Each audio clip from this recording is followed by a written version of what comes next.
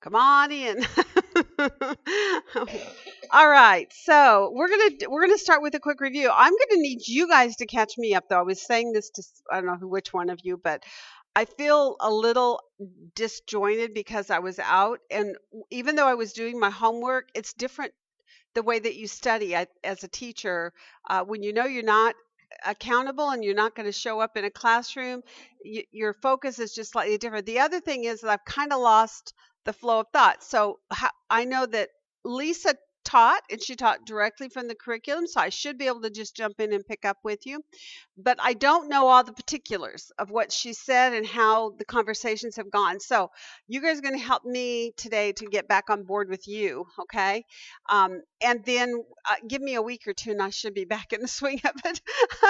But hopefully we can do this together. Okay, let's start with just a very quick review. And one of the exciting things about doing a topical study like spiritual gifts is that we go back to looking at some of the ABCs of doing inductive Bible study. What is one of the important things that you need to do when you're going to do a subject study like spiritual gifts? How do you go about tackling that subject if you're going to dive into it inductively in the Word? Okay, you have to, for one thing, you need to look at references. Now, are there any specific kind of references that you would be looking for up front? If you think back on what we've been doing in weeks 1, 2, and 3, where we looked at 4 primary teaching sections, right?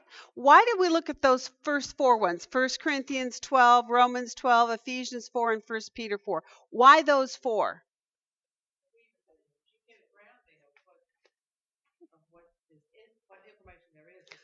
Okay. In 1 Corinthians 12, where you see the subject of spiritual gifts, right? What is it that author is doing in that book? I know that one of the things she did was took you through to set context on each one of those, right? What is it that was going on? And 1 Corinthians is familiar to all of us because we just did 1 Corinthians not that long back. What is it that you found 1 Corinthians was useful for? What was the purpose of that book? What was he doing? In that chapter, he introduced spiritual gifts. Why? What was wrong? What was going on in that church? Pardon? There was all kinds of church problems, right?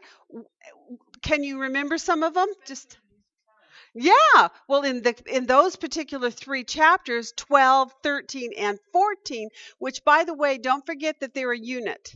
I mean, 12, 13, actually 12, 13, 14 could have been one chapter, although it would have been a humongous one, right? But those 3 are actually one segment division, right?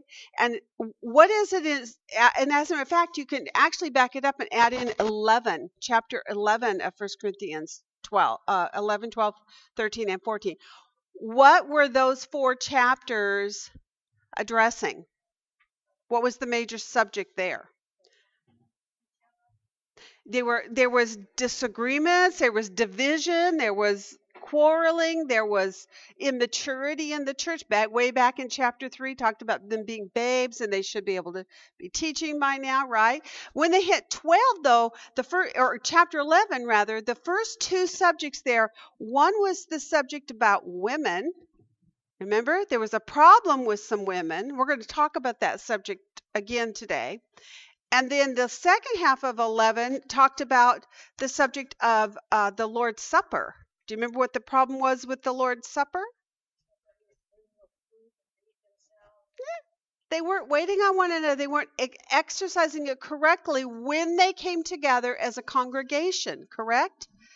And so then in chapter 12, although 12 introduces the subject of 1 Corinthians, but by the time you get to 14, what do you recognize is really the issue that's going on concerning the overall subject of spiritual gifts?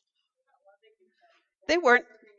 They're right. They weren't loving each other, and they also were not actually exercising it correctly when they came together in the congregation, right? So 11, 12, 13, and 14. Miss Barbara, oh my goodness. Oh, it's so nice to see you. I'll hug you later. Okay. Yes, we did. See what happens if you leave? Come, you want to come sit right here? There's a spot right here. Oh, are you kidding? Jeez, I can't get anybody to. Nobody will sit in the front row with me. What's wrong? Do I have bad breath or what? I spit, don't I, Juanita? Okay. All right. So 11, 12, 13, and 14, basically, he's addressing the issue of congregational gathering. Okay. They were doing all kinds of things wrong when they came together as a congregation. They weren't being kind and loving toward one another. They weren't waiting for one another when it came to the Lord's Supper. With the women, they were coming in, and there was the subject of contentiousness that goes in there. And we get really sidetracked because actually it talked about head coverings as the example, right, of the underlying problem. There's my little gift of prophecy where I go down to that systemic problem. What was the undergirding problem? The external problem was the head covering, but what was the deeper systemic problem to what was going on? They were being contentious, right? And we'll talk about that again. But so if you look at 11, 12, 13, and 14, understand he's correcting them for doing all these things wrongly in their gathering as an assembly in the church, right? Okay, so knowing that, when you look at 12, then he's coming back and he's addressing this subject. He starts in 12, and what is the first thing he does when he brings up the subject of spiritual gifts? In 12, what does he do?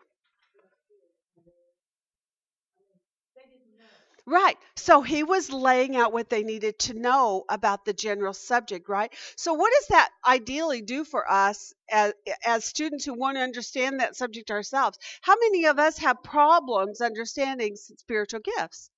Yeah, we kind of do, right? It's not a subject that gets talked about very often, I don't think, from the pulpits nor from classrooms. It kind of, I don't know if it's people. I think there are some touching points that are controversial, and it becomes hot. And rather than helping people work through the weeds on things and help them iron out where their problems are and help them see how they should be viewing the teaching of it, they just kind of sidestep it and say, well, we don't need to talk about that. We'll just move on, right? So here we have then, therefore, a prime opportunity in 1 Corinthians 12 to get doctrinal teaching on the subject. So do you see now why chapter 12 of 1 Corinthians is one of the first places we as inductive students should go? If you want to know something about any given subject, you go to either its first use or its most clearly defined definitions. Would you say 1 Corinthians 12, out of even all of those four that we've listed here, that even 12 is probably the most extensive of the teachings, 12, 13, and 14? Yeah, I would too. Although the others are really good too. I mean, and they really certainly add more dimension and layer in additional points. But 12 is probably the major one. That is why you started there. So if you're trying to understand your process of learning, what you do then, if you're going to do a subject study, is you find the most clearly defined area of that subject where it's doctrinally taught what it is, the principles or the precepts concerning that subject, right? Well, we did covenant. First thing we did is we went to its first use in Scripture, right? All the way back in Genesis. And then we progressively kept moving through in Genesis until we developed a full understanding of that subject matter. Then we could go anywhere in Scripture. And what would happen when you see a word like loving kindness? What would you go? Ding, ding, ding, ding, right? That term is a covenant term, right? It's once you learn the terminology and the identifying qualifiers, then you know what it is you're looking for. So that's what we've been doing with 1 Corinthians 12 in our first 3 chapters. We laid out those doctrines. So let's go back to 12 right now, and you tell me what you remember are the basic principles that would be essential for someone to know.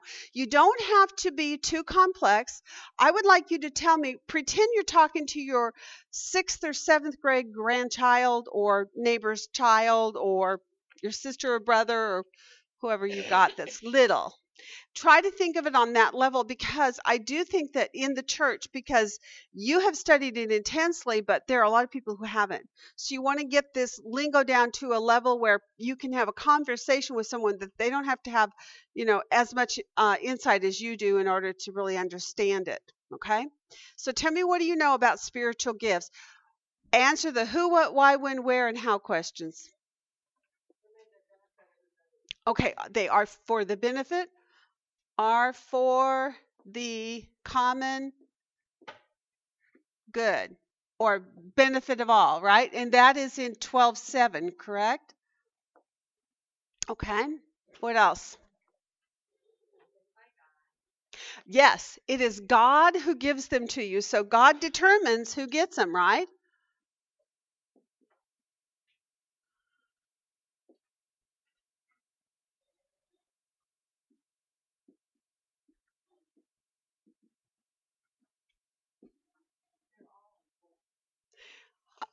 Okay, I'm going to put verses 18 and 28 on that thing about God giving the gift. Now, they're all important. Exactly. How do you see that? Can you give me a verse and kind of expound on that?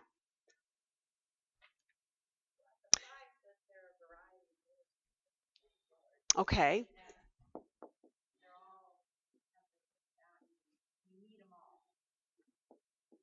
There are a variety of gifts, and when you speak about the subject of being varieties of gifts, um, does any one person receive all the gifts, or do all people receive the same gifts? I know one of the issues, like for instance, speaking in tongues, we know that becomes a touchy point. And I remember, especially when I was a young believer, that this became a problem for me, because um, I had friends in the military chapel system where we all kind of worshiped together. But boy, it caused you to have to really know what you knew and to be able to defend it, but also to be gracious in the way that you had a discussion about it. That was hard. but but when somebody says to you that they don't believe you're even saved, Juanita, you're not saved because you don't speak in tongues. Well, maybe you do, but I'm going to pretend you don't. Okay. Okay. So okay. But that's what someone actually has done to me in the past. They would look at me and say, I don't believe that unless you speak in tongues, there is no evidence that you have the Holy Spirit. Therefore, I don't believe you're saved. So how do we answer that? How do we address that from 1 Corinthians 12? Everyone has a different gift. Okay, so there are a variety of gifts, and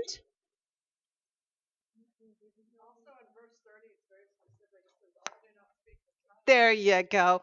All do not, all do not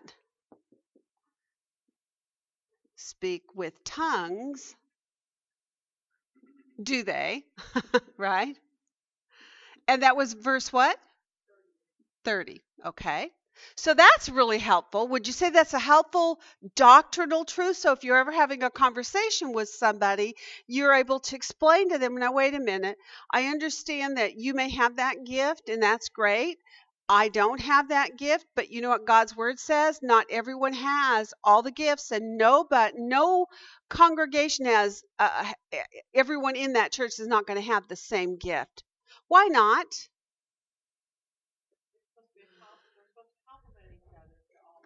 Very good. Because in the end, what is the purpose of the gifts?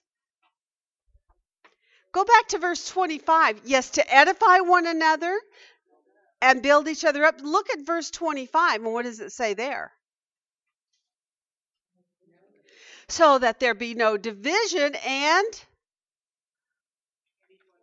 therefore they will give care for one another, or have care. In other words, you're going to need one another. God actually designed this whole thing so that we won't have the same gifts. And that way we have need of one another. You guys would not need me or the gifting that I have if all of you had the same gift. If you were all teachers, what would be the point? Right? Does that make sense? In the same way, if everyone speaks in tongue, now once we get to the gift of tongues, you're going to find out what that exactly is intended for.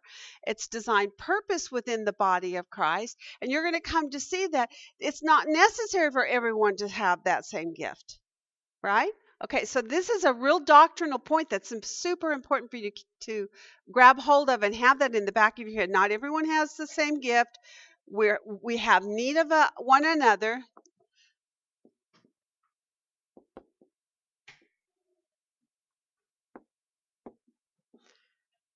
To have need of one another. Okay, and that's in verse 25.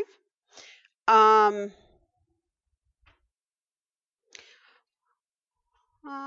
also could say 29. I kind of put that one in there anyway. How exactly do you receive your spiritual gift? If God determines it, when do you get it and how? Wow. Does that knowledge actually resolve the issue about everybody, for instance, everyone thinking that they should receive the same gift, and therefore in some congregations they'll say, let me pray for you that you would receive this gift, right? Is it possible for me to come and lay my hands on you that you would receive a gift? Based on this doctrine, no, it's not possible. Because why? You receive it when? At your spiritual birth. So that you're going to go back and look at, you receive them by the Spirit, verse 8 to 11 of 1 Corinthians 12. For no one is given the word of wisdom. For to one is given the word of wisdom through the Spirit, and to another the word of knowledge according to the same Spirit, to another faith by the same Spirit, to another gifts of healing by the one Spirit. Then you flip over to verse 11. But one and the same Spirit works all these things, distributing to each one individually just as he wills. Then he goes on to say, for even as the body is one, yet has many members, and all the members of the body, though they are many, are one, so also is Christ. For, here's your biggie, by one Spirit we were all baptized into one body. So right there it tells you how you got it, by the Spirit. When did you get it? When you were what? Baptized into the body by the Spirit. That's at the moment of your spiritual birth. Therefore, no one can ever make a claim that they can lay their hands upon you and impart to you a spiritual gift. Now, are there passages in Scripture, though, that we have knowledge of where it kind of looks like that's what's being said? And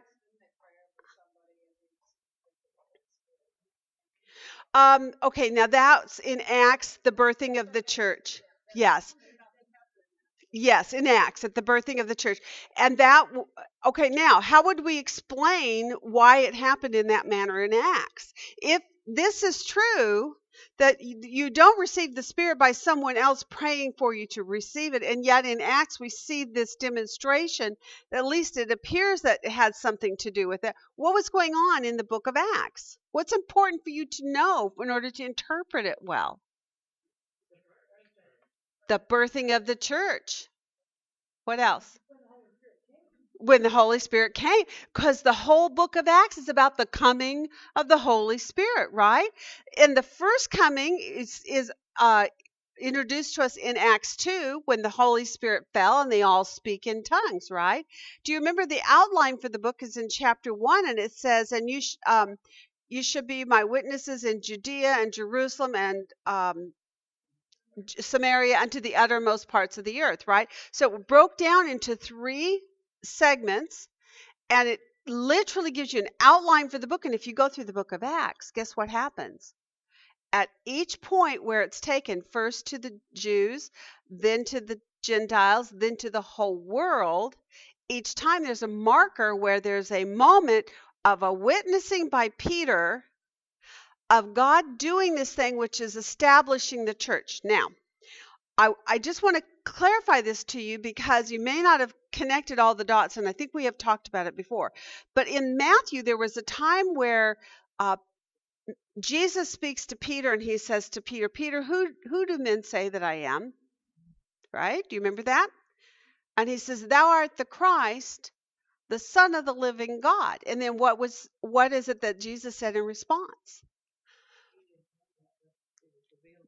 By my Father. Blessed are you. You revealed that by my Father. And then he goes on to say, and for this reason, I'm going to give you the keys to the kingdom, right? And upon this rock, I shall build my church. Now, he's speaking about himself, the message of who he is that was revealed to him by the Holy Spirit, by God himself, right, through Peter. But then what he says to Peter is, Peter, I'm giving you the keys. And by saying that to him, what does the keys mean in the Jewish system? What are they talking about there? Authority. He's giving him an authority to open doors and to lock doors. And if you go back and reread that whole outline of how that flow of conversation is, he's literally saying to Peter, Peter, you're going to be my witness as I establish my church, because by God's revealing to you of this, I am endowing to you that authority. And so Peter, therefore, at each of those points in the book of Acts, when the Holy Spirit fell and when he moved to the next segment, which was the Gentiles rather, and then that's like in chapter 10 or 11, I think, in Acts, and then all the way down, I think in chapter like 17 or something, where he goes to Ephesus, remember? And then there's that third one, and it's to the uttermost parts of the world. Again, you see the Holy Spirit falling, they speak in tongues, and they receive the Holy Spirit. But why was Peter there present? Not because he needed to lay on hands, but because what? He was the witness with the key that God had given him the authority to be the one to witness the birthing of that church. Isn't that amazing? So now what did you just learn by that little long explanation?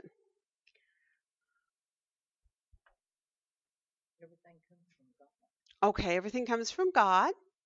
But what is it that you needed to know in order to give accurate interpretation of something like someone laid on their hands and they received the Holy Spirit? What did you need to know? Yeah. As a student, though, let me just guide you a little bit more, Jan. When you are searching to figure out why is it that it had to be Peter come and lay on hands, what did you need to know? Okay, very good. Excellent point. Excellent point. It is a historical book, not a doctrinal book per se, although there's doctrine within it. But the major purpose of it was to lay out the historical birthing of the church, okay? Connecting it back to Matthew, where Peter made his declaration, what did you now learn? Context to why Peter was doing what he was doing. Everything's about setting your context, knowing your background, the backdrop to it, and never what? Violating your known doctrines. The known doctrine concerning spiritual gifts is no one receives the Spirit by me laying on hands, right? They receive it when? At the moment of their spiritual birth by the Holy Spirit. So when the Holy Spirit comes in, you've got your gift. It's a done deal, right? Wow. That was a real good, I wouldn't even plan that one. That one was really good though. Okay, now I'm a little rusty. Okay. All right. So now we got these varieties. So common good, who gets a gift? All. That's right. All believers receive a gift or have a gift. And I'm going to put an S at the end of that. A gift or gifts. I would venture to be bold enough to say they really have more than one gift. Most of us are a mixture of a variety of gifts, right? Do you remember the one verse that talks about the manifold grace of God? I did a word study on that one. I wasn't here when you guys were doing that, but I got so excited when I did that study because I went, that is so cool. Do you know what manifold grace of God is talking about? That word manifold? The manifold grace? It's the word variegation.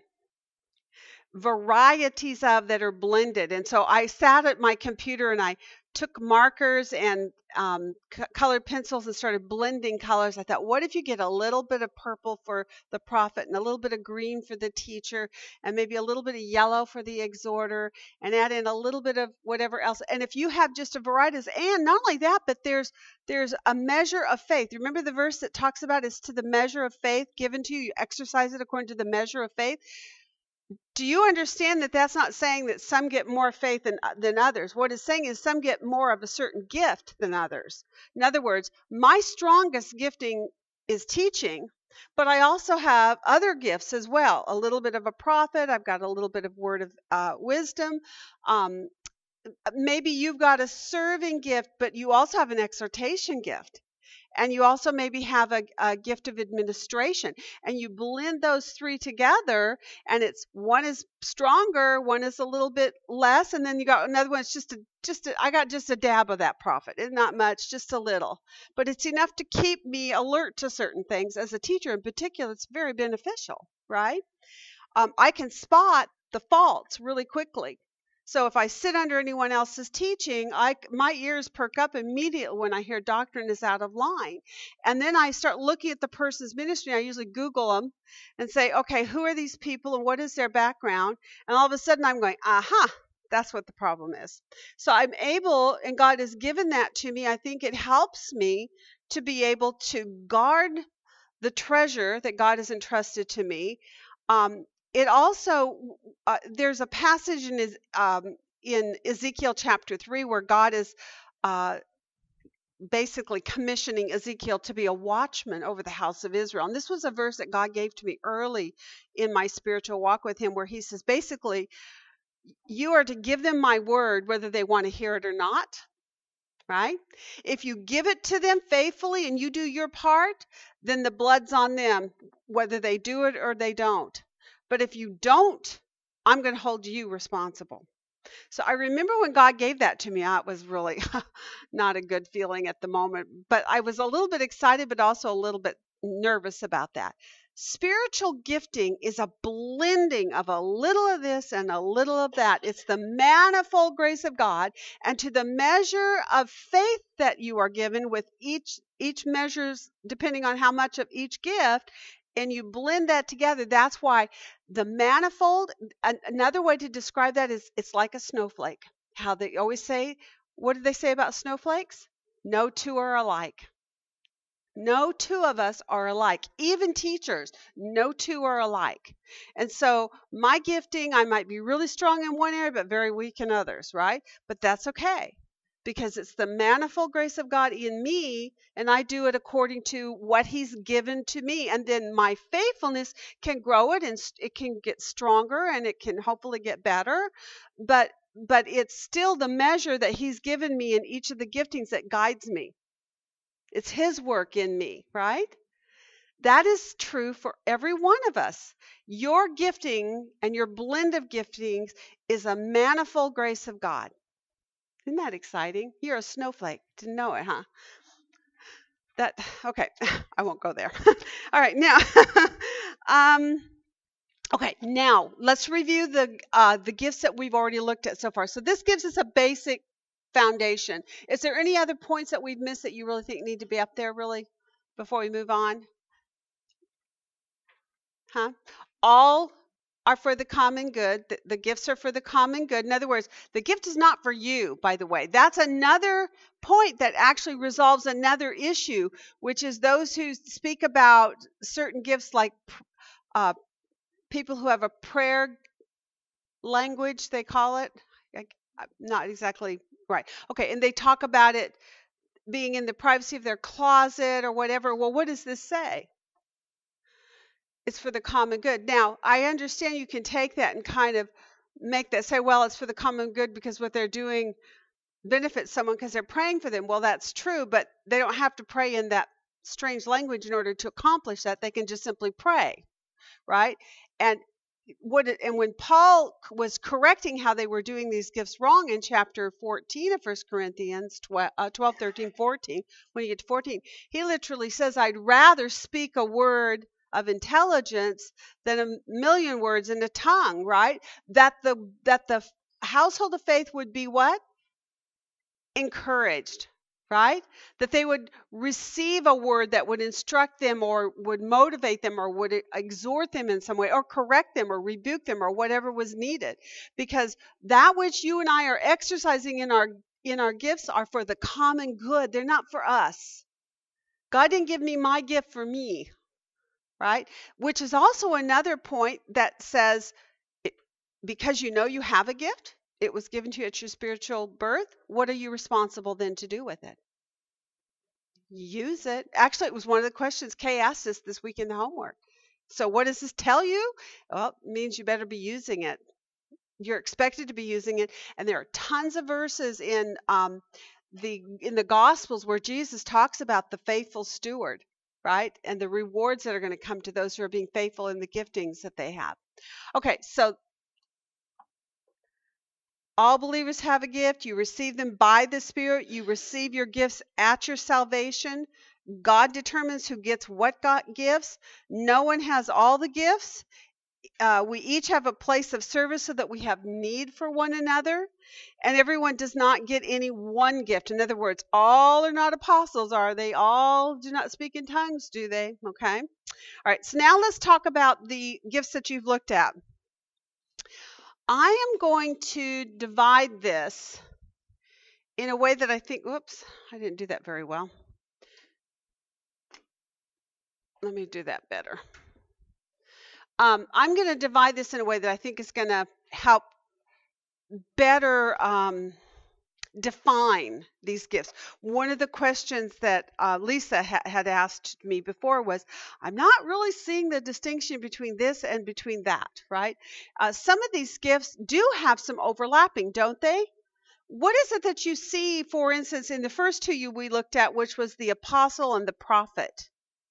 What is the distinction in their gifting and what is it that they do? So tell me about the apostle. Trying to bullet down what is that gift? Okay, they're like a missionary. Very good. Okay. They okay, so they go, right. So what does that tell you that primarily they don't do? There you go. So their gift is primarily to outside the church, right? Outside the church. So you've got the apostle, and it says apostles do what kind of things? That is very common to a lot, including my gift. What do apostles do, or what can they be seen doing? Speaking gifts, right? They're teaching, they're pastoring sometimes. They're also in leadership of various kinds, right? That's what the apostle does. So the emphasis, however, with the apostle is to the lost, right? Or there's another way I like to place it too, or it's to a place of void. Sometimes it's not about evangelism for them, or necessarily just about planting churches, although that is very big for the apostle, but it can also be about simply starting new ministries of need. Maybe they need an orphanage in a certain place, or maybe they need a women's shelter of some kind, or maybe they need a rehab place of some kind. And so apostles often will go out. They are evangelistic often. They like to preach and teach the word, and they like to draw people in, but they like to organize ministries of various kinds. So does that help more define to you the distinctions of an apostle? Their emphasis is to the lost or the places of void or need.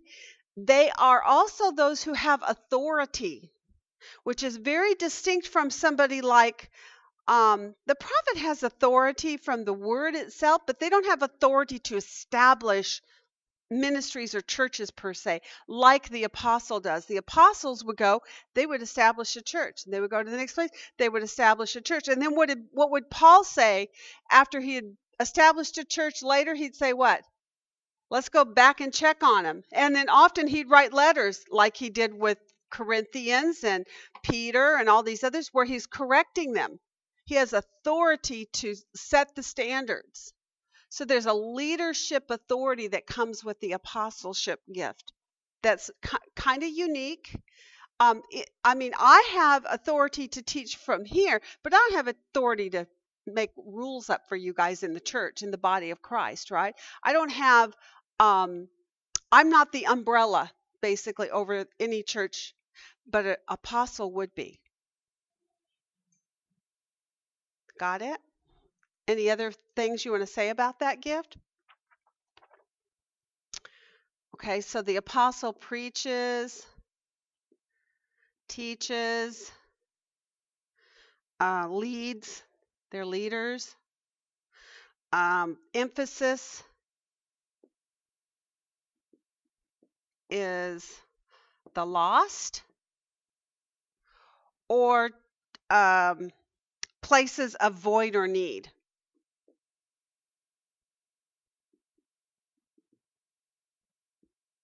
In other words, they will establish ministries. Has authority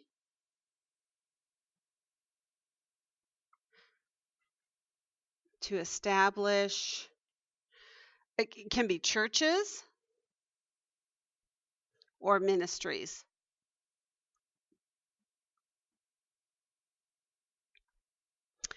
All right, so that's the apostle. Now, the second one you looked at that week in lesson 4 was the prophet. I'm putting it in a different column. Did you notice? Who is the prophet primarily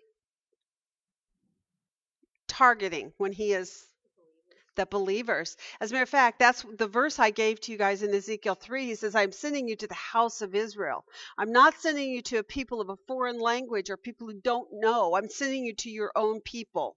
Right? So that's the prophet. The prophet's work is primarily within the church. That's our main target. Now, it doesn't mean the prophet doesn't ever go outside the church and make other kinds of evangelical declarations. In particular, if the prophet has a very strong evangelistic gift as well, that would make him more likely to want to go outside. But here's the issue. What is his primary focus? What's his emphasis on? It is, okay, his target audience is primarily believers. It can be future events, especially in the Old Testament, right? In the New Testament, although I'm a little vague on this one. You guys have to give me a little grace on this because I'm not as clear. I'm not saying that they don't give prophetic messages today, because I believe they do. But it's not canonized, right? So what does he primarily rely on? The canonized word of God, right? And so the things that he declares generally has to do with that which is already established in the word most of the time. Mine, especially when I've used my gift, I do not prophesy about things I've, in the future. I sure wish I could, though, because it'd be kind of cool. But of course, then people would not really like me either, because most of those messages are like, whoa, right? Whoa messages. Okay, so the prophet preaches, he teaches, he can prophesy. Okay, what is his emphasis on when he is preaching?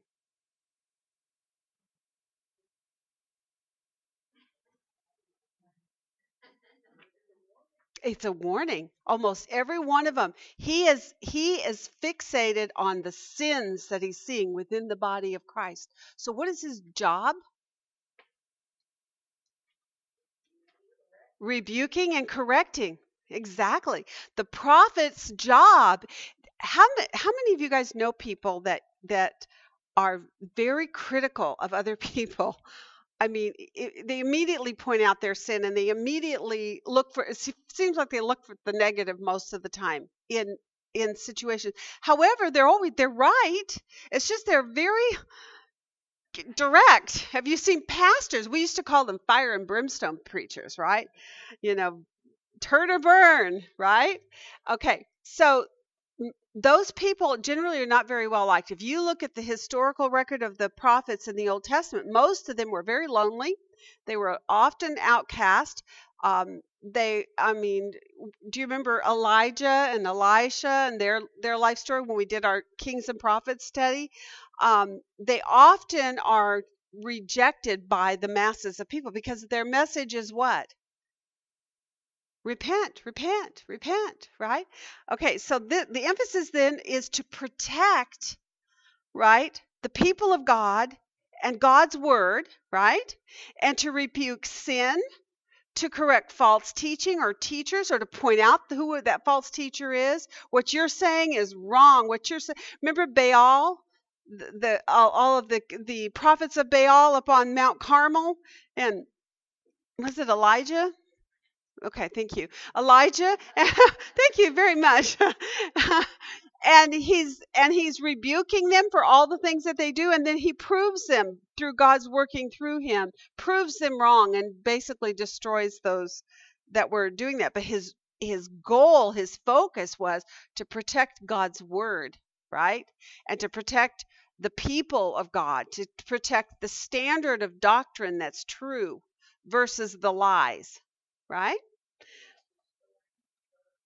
To and to He doesn't do as much about restoring, but he wants them to be restored by repenting.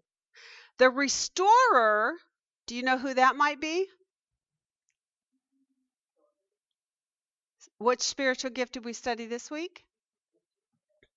Exhortation. Once the prophet is done smashing him down, the exhorter comes alongside. Did we not just look at that this week with Paul and John Mark, where John Mark had failed, right? And Paul is like, no way, don't want that dude with me, man. He departed from us. He fainted away basically in the work. And who was it that said, oh no, and actually went toe to toe with Paul? Can you imagine? He fought with him about it, and he helped him. So the exhorter is the one who will come behind the prophet to do more restoration work. And this is what's also very interesting. If a person is strongly rebuked, corrected, sin exposed, and they're not actually a believer, but they're just among the believers, what's going to happen to that person? They could become very cynical. They could even fall away, right? It could be the thing that chases them off. They're going, forget you. I don't want anything to do with you, right? But the true believer, what happens? Conviction and repentance. And just like John Mark, what happened at the end? He became useful to Paul, which is hysterical. I'm going, boy, Paul had to eat his words on that one, didn't he? Yeah, because that gift came behind the prophet who rebuked, corrected, and exposed sin. And then he did his. Can you see how we have need of one another? But can you see how the prophet is probably not everyone's very favorite person in the room? But does your knowledge now of what their job is in the church help you to have more, what is the right word? Just more allowance to permit them to do the job that God needs them to do. How important is it to keep sin out of the church? How important is it to expose the false doctrines and teaching? Like really important. Now, it's not to say that there aren't some of these other gifts that can do it as well, but nobody does it like the prophet, because that prophet pulls no punches. I have a very good friend who's a prophet. Whew. Not very many like her. I like her a lot because she will call it like it is, and I love that. And she is not afraid of words like blasphemy. When I was teaching on blasphemy of the Holy Spirit when we did Ezekiel, she and I had a lot of conversations, and there were some things going on in her church, and I was looking at this going, you know what? What's going on there is actually blasphemy. They are blaspheming God's name by defiling in the eyes of the world who God really is. They're saying about God he's weak and impotent by doing the things that they are doing, that God can't provide for them because they have to help God out. And they're doing it by begging on the streets or having these bake sales and so forth that were taking up the attention away from God doing the work and away from the giving gift. and away from the responsibility of the parishioner's gift. I mean, I get more annoyed by street corner churches who are out there begging from the unbelieving world than anyone else. I mean, that it just my blood boils in me. That part of me is a little bit of that prophet in there. The prophet is the protector of, okay? So let's try to be nice to the prophet, okay? He preaches, he teaches, he prophesies. His emphasis is to protect the people of God and God's word. Let's see,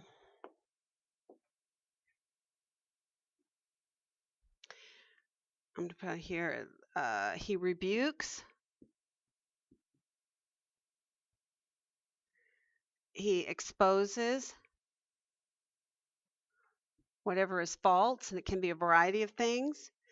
He also warns, right? He warns of judgment. If you don't repent, this was what's going to happen. Boy, I tell you, I've talked about this before about the railroad track commercial when I was a kid growing up, and it was a drug commercial about don't do drugs and help your friends get off drugs, kind of a thing.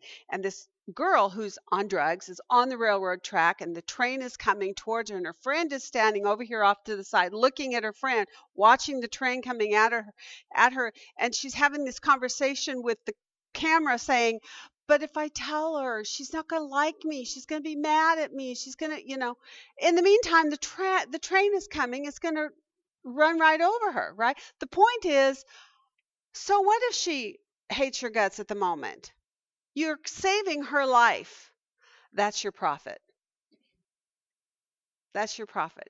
You may not like what he's saying at the moment, or she, but they are warning you of impending problems. Okay, now so this one's outside the church, and where is this one? Inside. I don't know. Did Lisa do all this with you guys already? Am I really giving you old information? No, totally different thought. Okay, good. All right. I hoped that would be the case.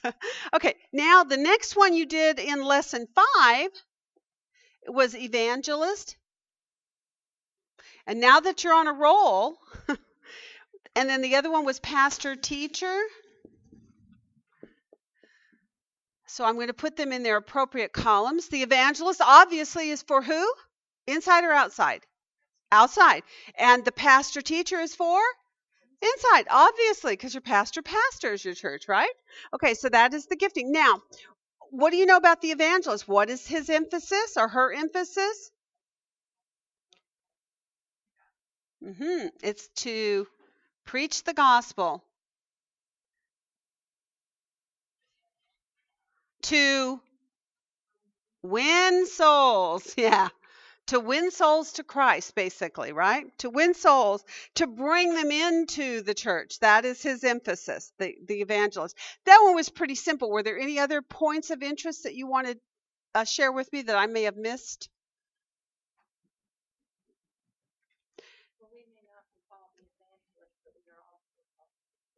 Okay, very interesting. Would you also say that could be true of the prophet gift, that although we're not all a prophet, are we all called to protect the word of God and actually call people out on sin on occasion? Even though we don't like to do it? I can guarantee you almost everyone in this room, if you have children, you've done it, right?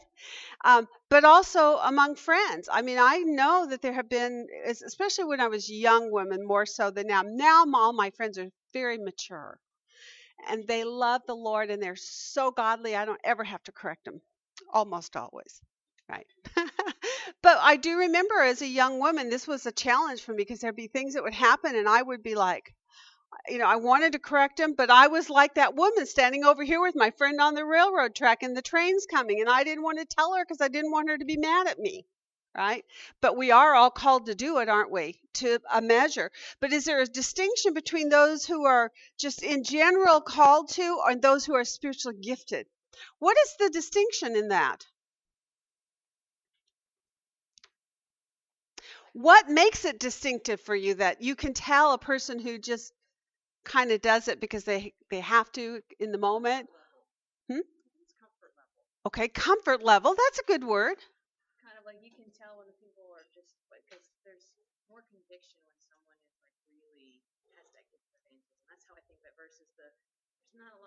I am a lousy evangelist. Did I tell you? Most of you guys know this. I don't know if you know this, Kristen, or not, but I was a corporate chaplain for about 5 years or so, and I worked for a ministry where I was supposed to witness and lead people to the Lord.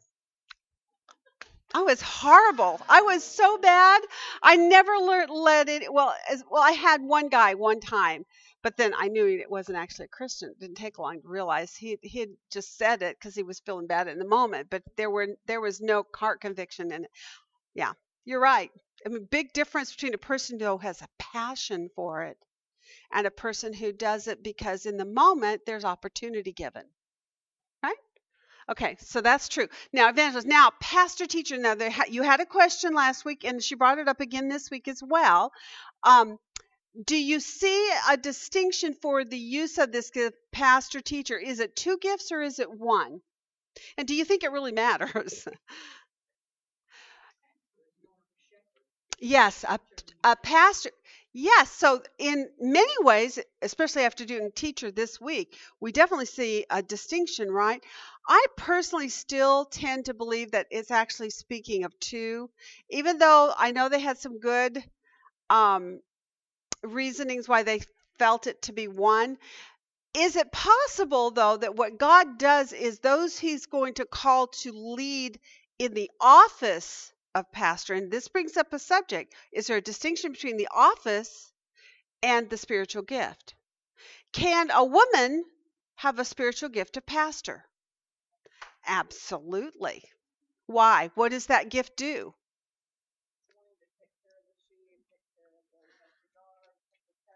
Yes. And with the pastor teacher, where is his emphasis?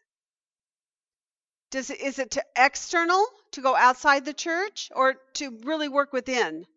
Is to work within. And so a pastor gift, just as a person who it could be uh Carol is nurturing these three women in her little circle here, right? And she meets with them regular. They go have lunch together a lot. She checks up on them. She says, "How are you doing? What's going on?" That's the pastor. They're caregivers. They love that caregiving stuff, right? Just kidding. Yeah, pastor's wife. I bet you get to see this a lot. A lot of nurturing, a lot of caring, a lot of watching over. What else? I said it all. Okay, Miss Pastor's wife. Okay, so and do you have a pastoring gift by chance? Okay, there you go. But see, that's good because God needs two different perspectives in one household. Yeah, exactly. My husband and I are totally on. Everybody knows that we're on totally different palettes altogether. My manifold is totally different from his manifold. Okay, so the pastor, his emphasis is there is to shepherd believers. Okay, emphasis to shepherd believers. Okay. Um, and by the way, does he do so as a pastor with any measure of authority generally? What about if it's the gift of a female who's pastoring but not pastoring a church, rather just exercising the gift of pastoring? Do they tend to have that same measure of authority within their circle? Yes, there's a leadership of quality that goes with it. It's a lot like the apostle who goes in and he seems to have this authority to establish something and to set the rules and to correct things and to get it in motion and to put it in place, right? The pastor also, or pastor teacher in this case, has the authority to lead the people and to set expectations and to kind of lay out the rules for the way things are going to go within his ministry work, whatever that is, or her ministry work. So I think it's just important to understand there is a distinction, however, and you don't want to get them confused. The distinction is there is a pastor who has an office because he has a church, but what you pray for, pray for is that you have a pastor of your church who actually has a gift of both pastoring and teacher. That's what you pray for. I can tell you it doesn't always happen. I've had a lot of churches through our military years of moving. And when you don't get a pastor who wants to pastor because it's not his thing, but he's, something else. Some of them are nothing else, but that's really sad too. That happens occasionally. But you want your pastors to have some kind of pastoring quality because that's his primary role as a pastor over a church is to nurture and care for others, right? So pastor, emphasis to shepherd, and shepherd says it all. It gives you that extended definition. They desire to care for and feed God's people. Okay, so that. And if you want to break it down as I do, all I'm saying is in this particular verse, was that Ephesians 4? We talked about the pastor teacher, I think it was. And he says, he's talking about offices basically in that passage of pray that you have these basically. Why? Because you need them to establish your churches. Without these four in place somewhere in the realm of your church isn't going to blossom and grow. You need those four basic giftings, or five basic giftings, I would say, in order to get a church really going. All the others then come along after basically, and they support it, which is exactly what he said. It's for the common good. And we have need of one another, right? And once you get in there and you start organizing a church, you know who you need? You need Lois, right? Why do you need Lois? Because she can organize. She's an administrator, right? Okay, I always pick on Lois because she's my favorite.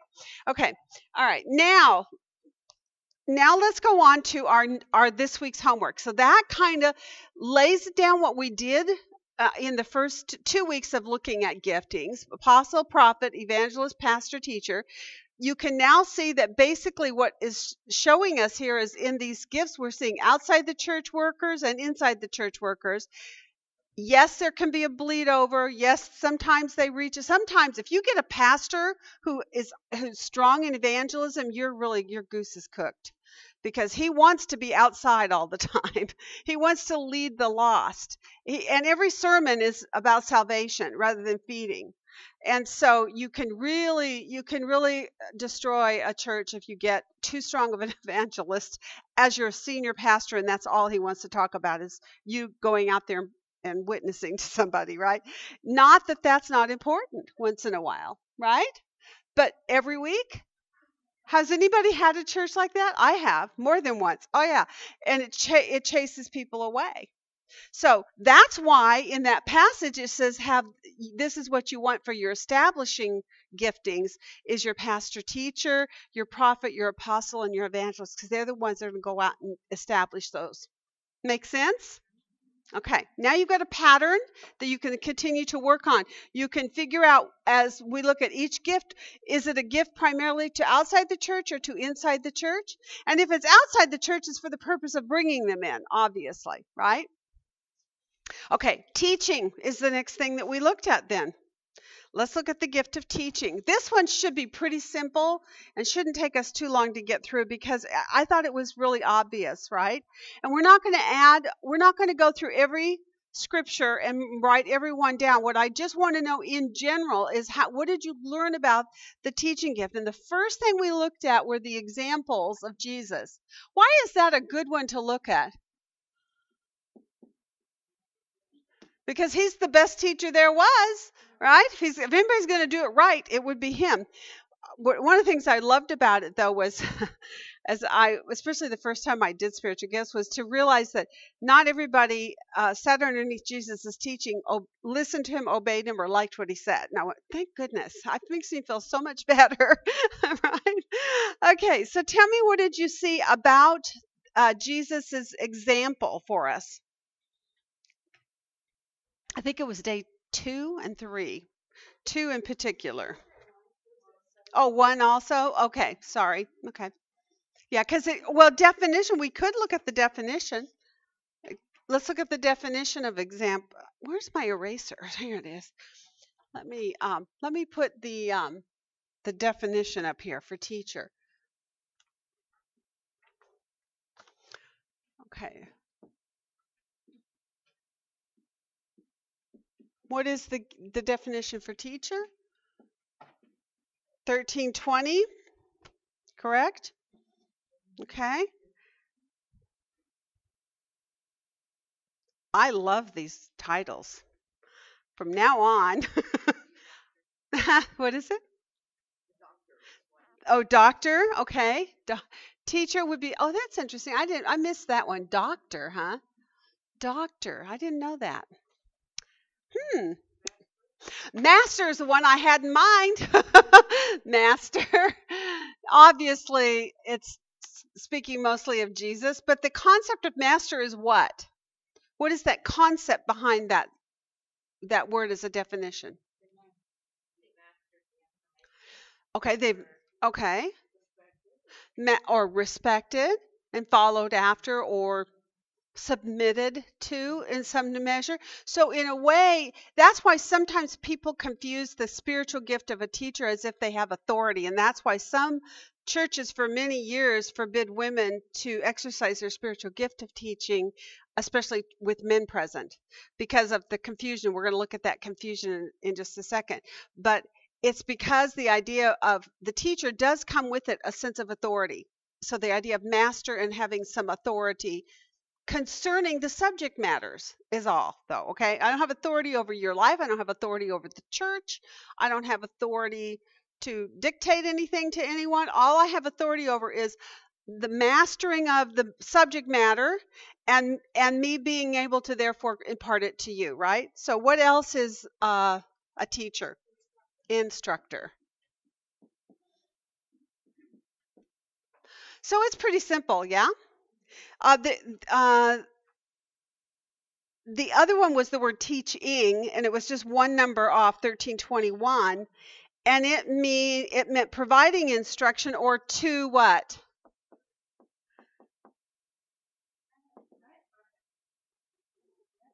To direct. Okay. Okay. That would be the student.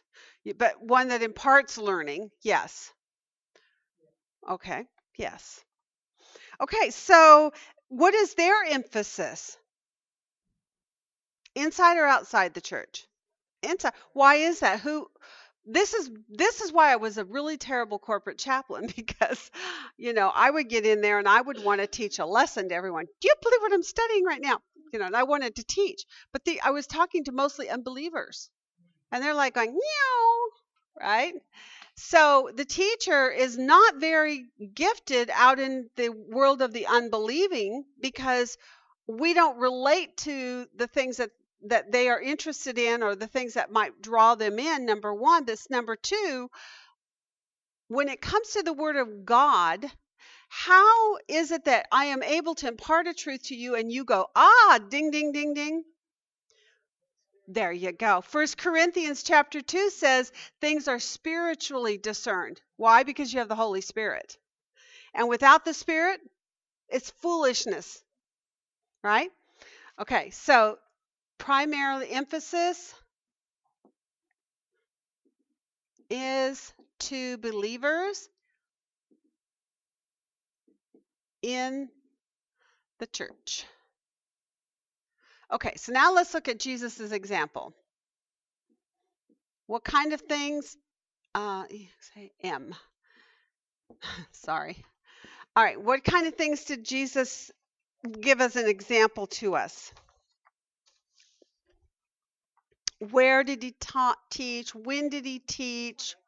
What? Everywhere. Teach everywhere, anywhere, right? Teaches anywhere. So, anywhere. Temples, synagogues, boats, right? Boats, even. Um, I thought about, and what about when? Anytime, right? I, there was one of them that said, there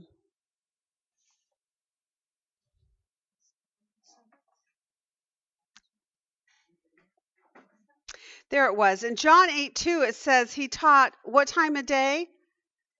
Early in the morning. Now, it wasn't in your list, but do you remember Nicodemus? At night, right? Morning, noon, and night. It did not matter. Jesus was available to teach at any time, right? Any time, day or night. Have any of you met me in the grocery store? What do we end up talking about? Almost always something biblical, right? And even if I'm not on duty like I am now, doing my exercising of my gift, I can't help myself. If I am with you or in your presence, I'm going to probably teach something just because it comes out of my mouth, and I'm really just totally not in control of that. It's who I am. This is why my son allows me, I think, the privilege to keep preaching to him even though he's not a believer. And yet he accepts it from me because he just knows it's who I am. I it more from the time he was a little one, I was talking about things of God. And if I learned anything, I came home and taught it to my kids. I couldn't wait to tell somebody. Guess what I now know, right? Okay, so anytime, day or night, anywhere. What is his purpose for teaching?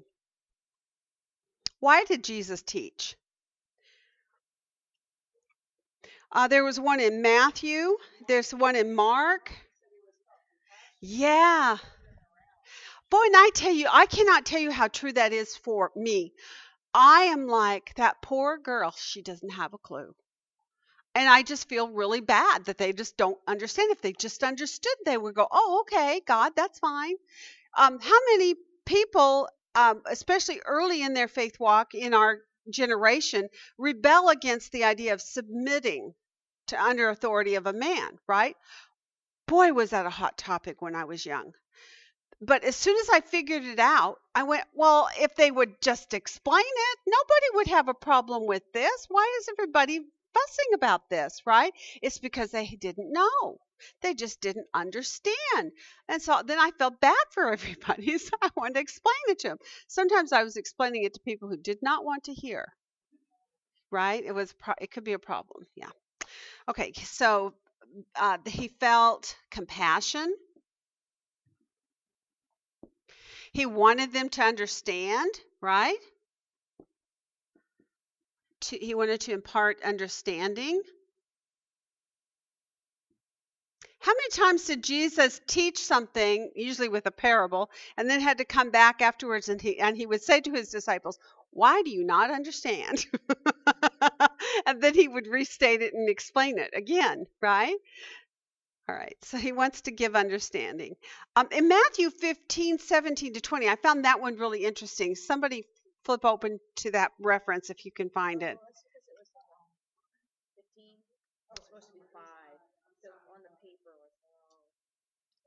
Oh, well, but I found.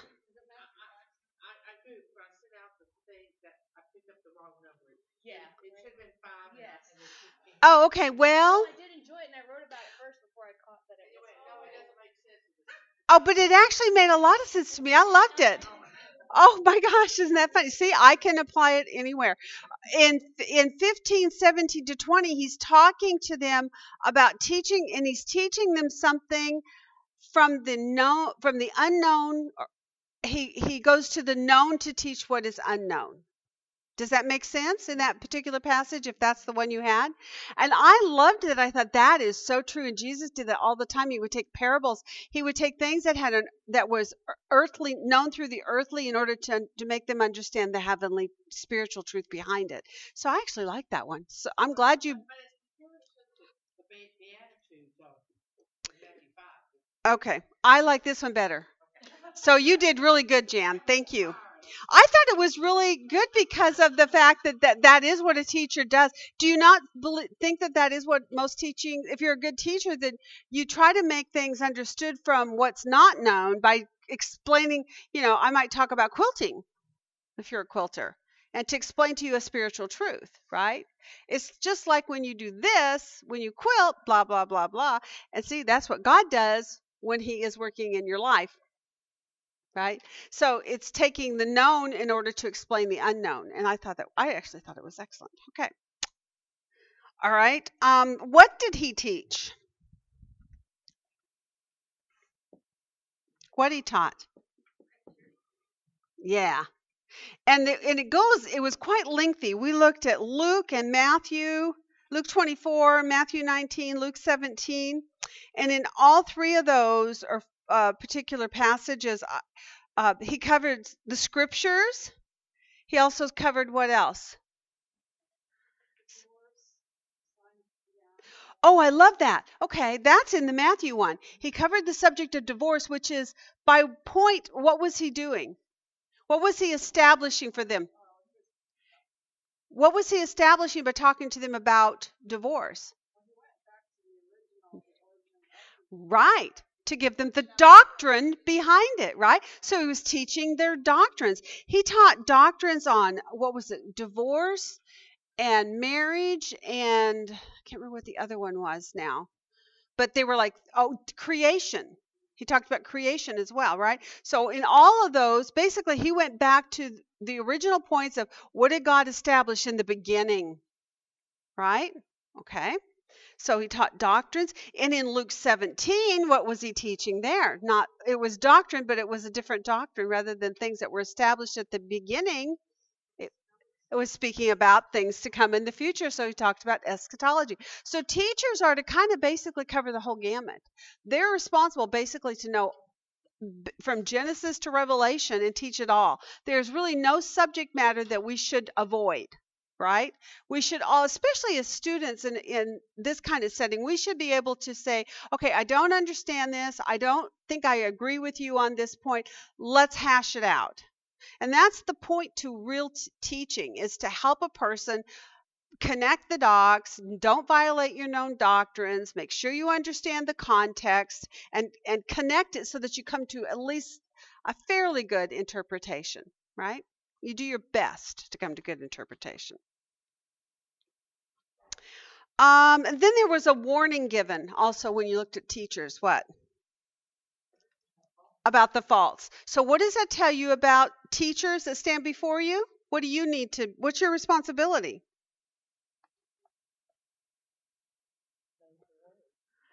Why do you need to know the word if you're sitting under me? You're here to teach you.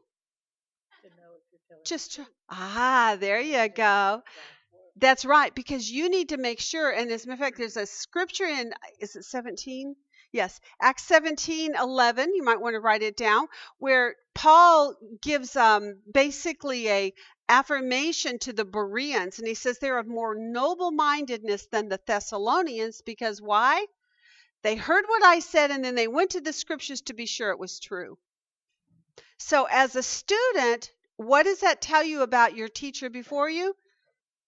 You need, until you've established that you can actually trust them and that their teaching is sound, you need to be checking it out.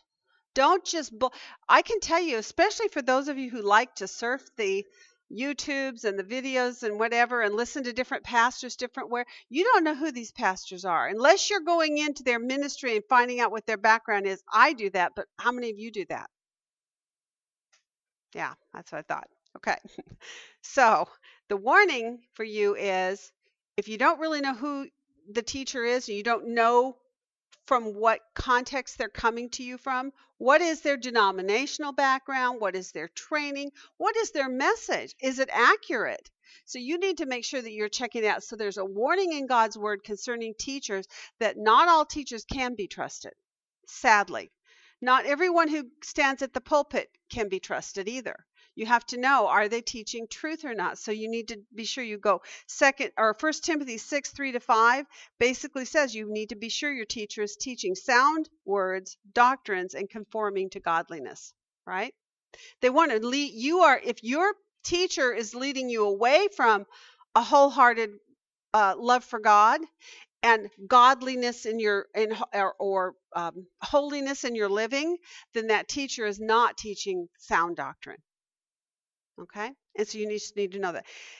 Colossians 2, what did it say in there about those false teachers? I think it was 6-8.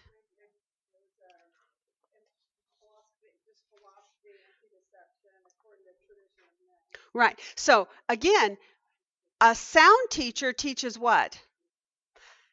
He teaches the scriptures. He teaches the Old Testament, the words of the prophets, right? He teaches scriptures.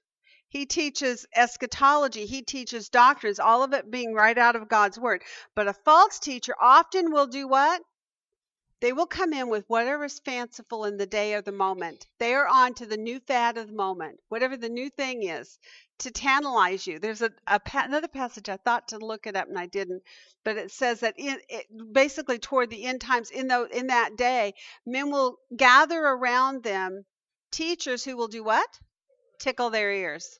And what you and I are responsible for, me too, even though I'm a teacher, me too, I'm responsible to make sure if I'm going online and listening to things so that I come back here then and share it with you, I better be sure I've checked it out. And I do. But I could be wrong. I could still make a mistake because I'm human, right? I'm just your sister in Christ. And so you need to check it out. So if I've given something in error, you need to come the next week and say, hey, I listened to that. And do you know that this guy is this or that or whatever? And let me know, because we need to keep each other not only accountable, but we need to protect one another. So that's what the warning is there for concerning teachers, is you do have to be careful that your teacher is actually holding fast to the sound doctrines of truth and not going off on some kind of fanciful new thing, new fling that's out there. And there's a lot of them that come around. Okay. All right, so that takes care of teaching. Any questions? Pretty simple, yeah? How many of you have the gift of teaching? Yes, I knew you did. Yay! So why are you not teaching? No, just kidding. We'll talk later. Okay, I love that. Okay, the next one is gift of exhortation.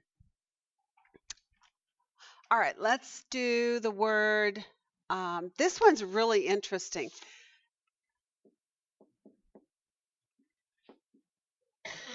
Exhortation. It's 3874, right? Paraclesis. And by definition, what does it mean?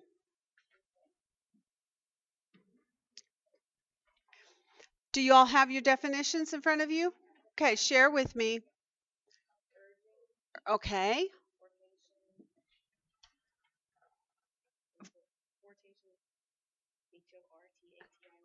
I don't know that. See, you got me. Good girl. I love that. I'm going to learn Latin. Hortations. That's our new word for the day. Oh, I love that. Cool.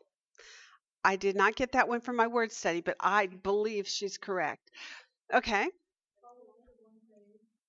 To come to one's aid. Okay, calling.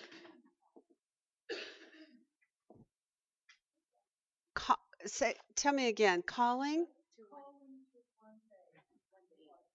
to one's aid. Okay. It's really funny how different dictionaries phrase it slightly different. Okay.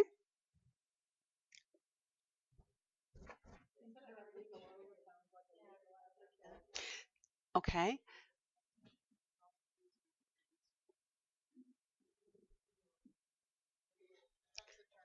Yes, I saw that, like a defense attorney. And this is really cool when we got into the next part of the homework on that. Okay. So exhortation also, the word consolation, comfort, solace, that which affords comfort or refreshment or encouragement, right? Okay.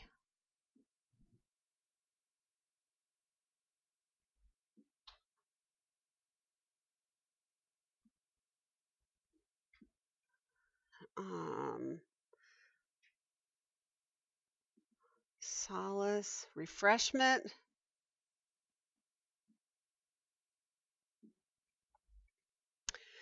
defense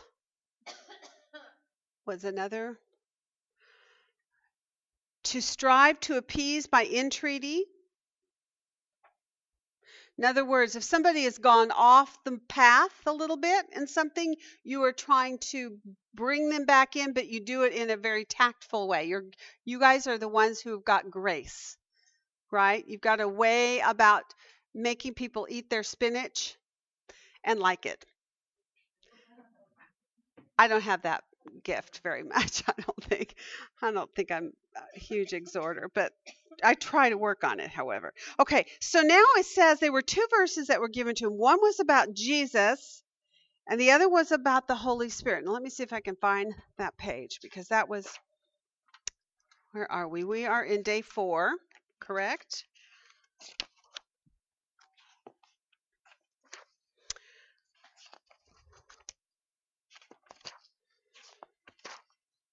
I got to tell you, let me show you something I did on my homework because it made it so much simpler for me. And I don't know if you had trouble or not with this, but when she asked us to look up all these verses and then to try to draw information, different points out, here's what I did. I made a chart where I put my scripture verse over here, and then over here I answered basically 3 questions: how, where, and when they taught, what they taught, and the result of their teaching. And so then I could look down in the row here and had everything categorized when I was done. Does that make sense to you? And if you want to do that in your homework at any point on any of the other gifts, if it'll help you organize your thoughts a little bit better and you'll see it more clearly when you're done, it's just a little trick. I don't know how I came up with it, but was like I was getting so lost because my notes were getting so messy, and I had information here and information there, and then I couldn't recall where I was putting it, and I was trying to go back to find it, and I was getting frustrated. This is the part of the spiritual gift study that I remember was frustrating. Was we have so many cross references, and to kind of line things up into categories where you can see it clearly and not feel like you're overwhelmed and then you forget half of it anyway. After, as soon as you finish that one, you turn the page, you're going, now where was that? And you spend half an hour looking for that verse again. I know I saw it, where was it? So this helped me a lot because once I got it here, then I could go, oh yeah. And then I knew what, even if I had a question about a certain subject matter, I could look under the right column and then I go, oh yeah, there it is. It made it a lot easier. So I'm hoping that is a little tip on doing homework that might help you. All right, so now I was looking for day 4, wasn't I, when I got sidetracked? See how easy it is to sidetrack me? Thank you. Who was that? All right. I love you. I love you anyway. Okay. Okay, so it was John 14:16. That was the scripture. And it said, what? Do you have that one handy? Can you read it for me? hmm Okay, and then the other one was for also. Well, no, that was the other one. The other one was on the Jesus as the advocate. Okay, read that one. Oh, sorry. I thought you had it because I'm looking from.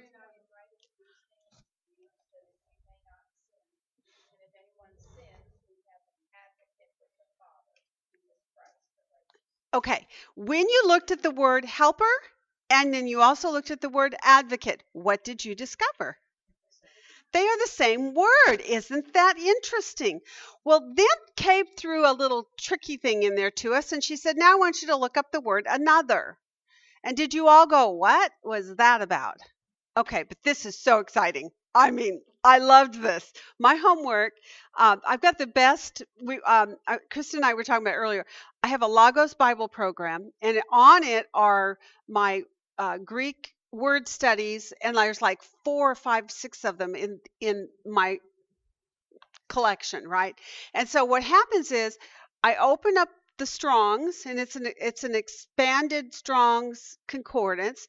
I click on it, open it up, and it'll give me a definition, and then it'll give me a link to another book, like to my Dictionary of Biblical Languages. So I just have to click on it over here. My Dictionary of Biblical Languages opens up.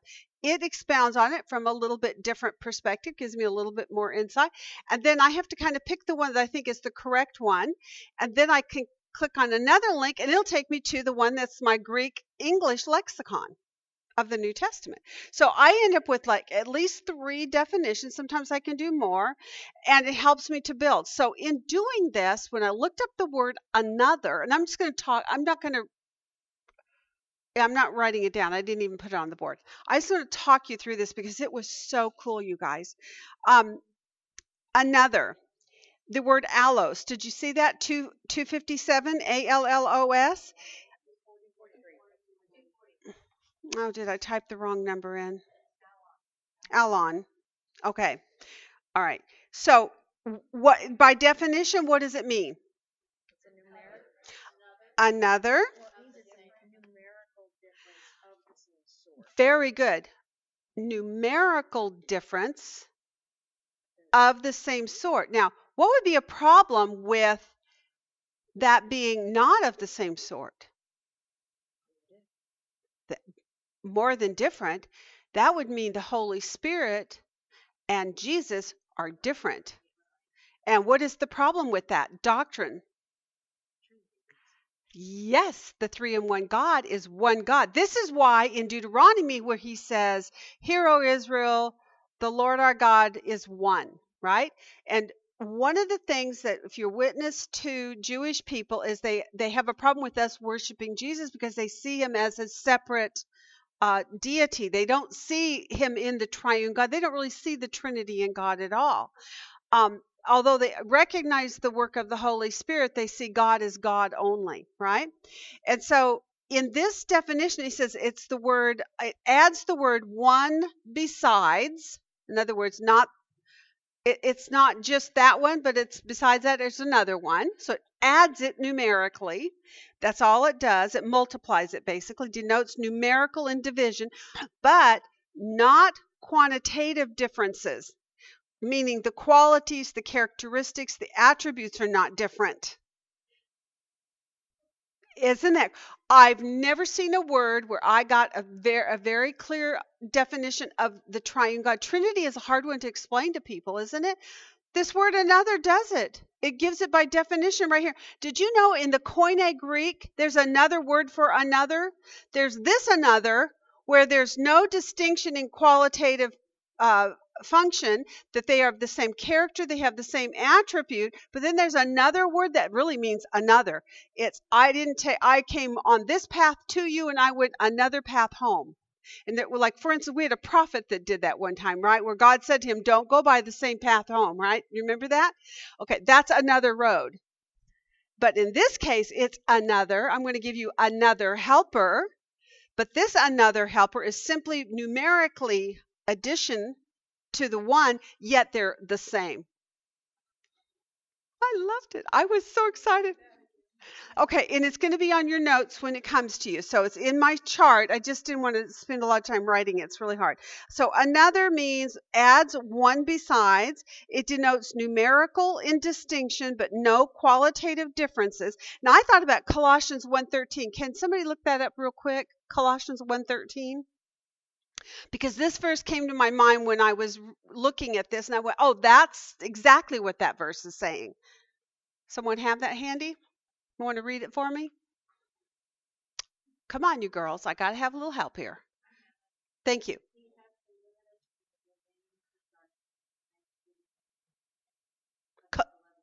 That's Colossians 1:13. Okay, I got the wrong verse, didn't I? The one that says he is the image of the invisible God. Okay, sorry. Okay, so he is the image of the invisible God. That word image means the word stamp, and it's basically the same as this, another. Isn't that cool?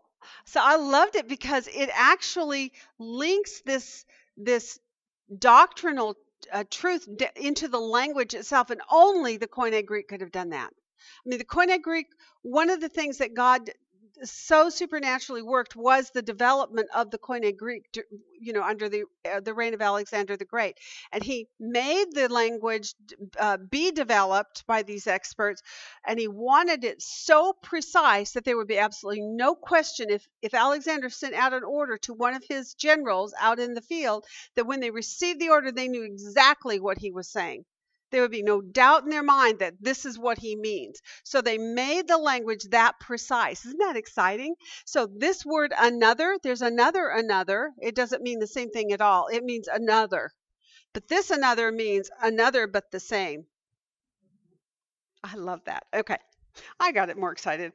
Okay. Thus basically one God, three persons, Father, Son, Holy Spirit. The triune God who within each person is co-equal and same in character and attributes, but each personage having their own distinct position. Now, this made me think of 1 Corinthians 12:4-6, where he says there's differences of ministries, but the same Spirit. There are differences of effects, but the same Lord. There's differences of works or something like that, but the same God who does all things in all, right? And so what again, it's kind of the idea that each of them are the same, right? But yet there's another and another and another, and it's broke down into the triune God. Okay. I thought that was insightful. Okay, you guys jump up and down, get a little more excited. Okay, make me feel better. Okay, because the other another means not of the same nature, form, class, kind. So by definition, the meaning is different, but the other one is not. It's just numerical, another. Okay, all right, Barnabas. Let's go to Barnabas's example. That was really good. We talked about it just briefly earlier. We've got about 15 minutes. I wanted to get into how to handle a difficult passage if we have time. So depending on how quickly we get through Barnabas here. What did we learn through Barnabas's example about the exhortation? What qualities did you see in him? What were some of the things that he was doing? In Acts 4, Acts 9, Acts 15, 2 Timothy 4 was the conclusion of the matter.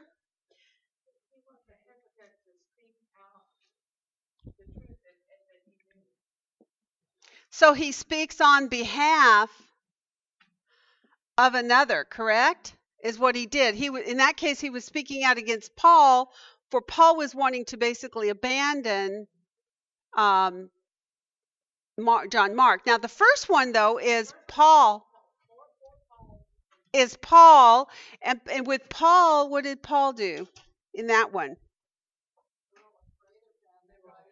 Yeah. Yeah. So Barnabas stood up for a weaker brother, or I'm just going to put for a brother. I'm going to put it that way. He wasn't necessarily a weaker brother, but he wasn't trusted, right? He still didn't have the trust of the masses. So that was Acts 4.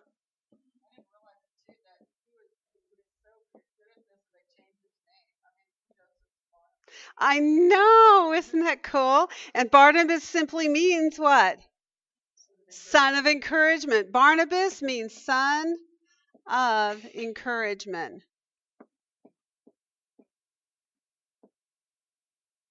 Okay.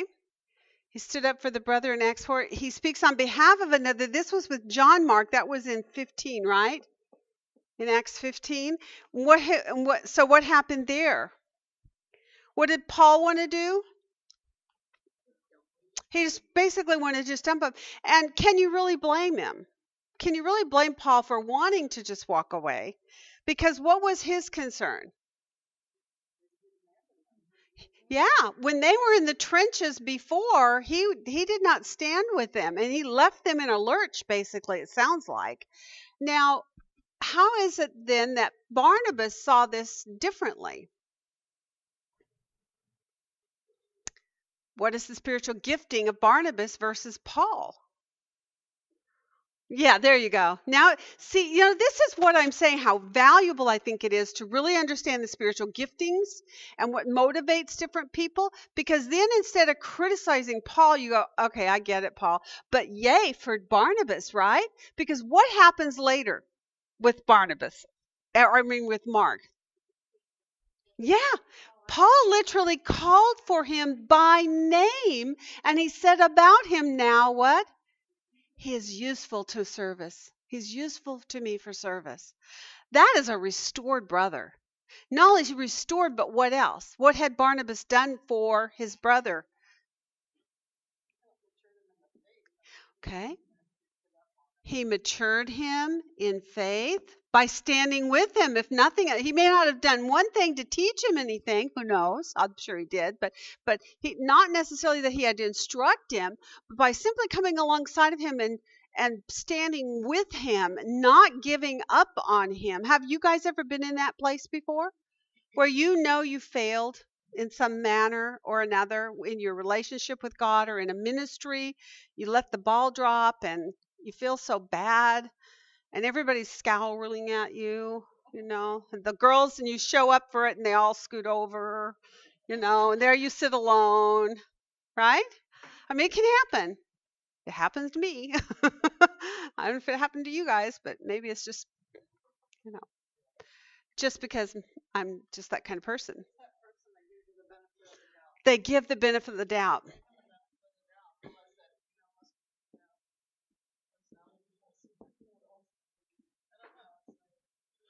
They console, they exhort, they encourage, right? I mean, this is a guy to have around. I want one of these guys in my team, right? But then my gift sometimes gets in the way, and I'm like, "No, you have to straighten these people up, make them repent, right?" All right. So this is good. Now, what is their work then concerning just some of the other things that they do besides consoling, besides helping maturing people? What else? We saw Acts 13,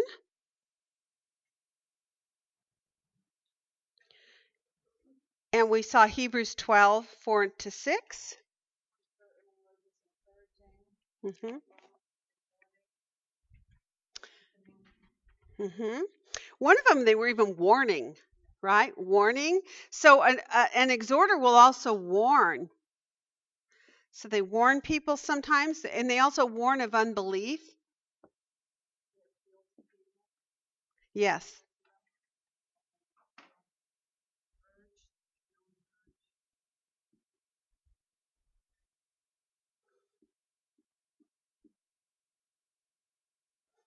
Okay, and that's in what verse? Uh-huh.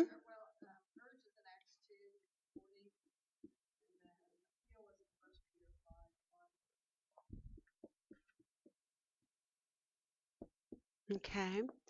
Some of these kind of run together. They almost all said similar things. Did you not find that? Okay, so it wasn't too difficult at the end. So, by definition, then, what would you say about the gift of exhortation?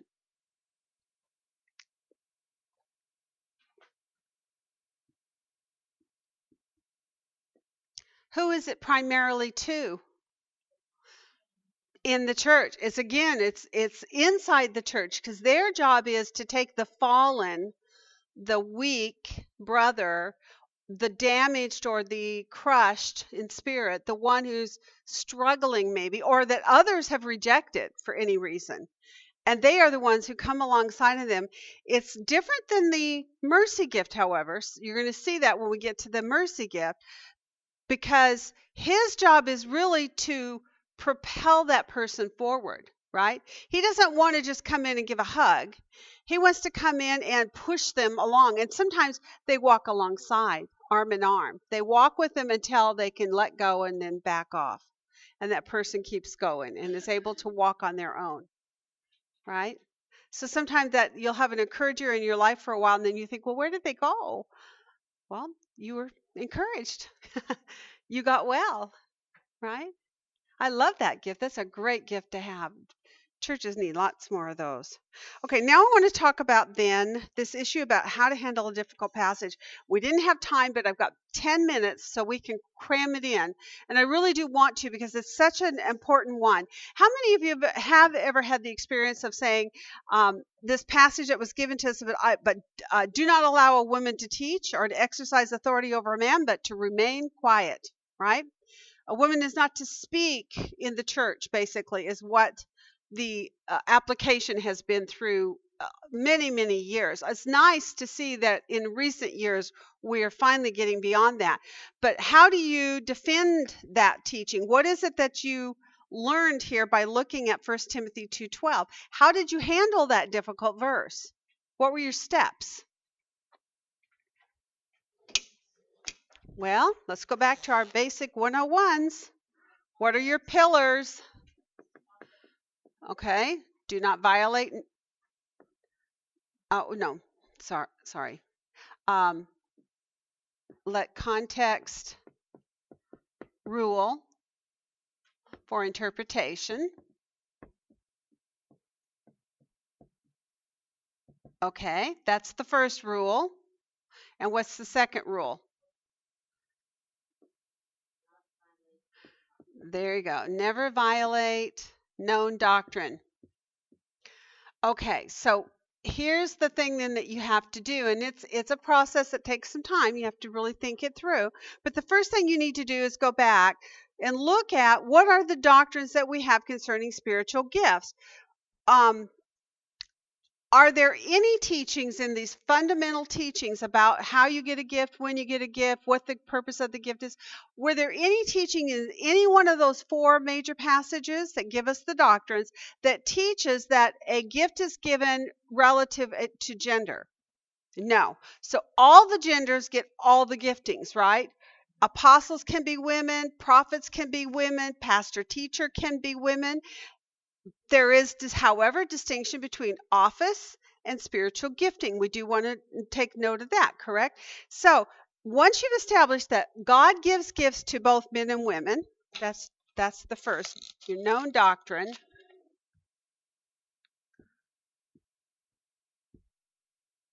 He gives all gifts to both men and women. Okay. That's the first point. Did we have an example in Scripture where we did see a woman teaching a man? How much authority do you think an example like that holds then? If it's in the Word of God, was it rebuked? Was it displayed or demonstrated in a way that implied it was acceptable and good? Yes. So we know that God gives gifts to all men. We have a scripture demonstrating a woman teaching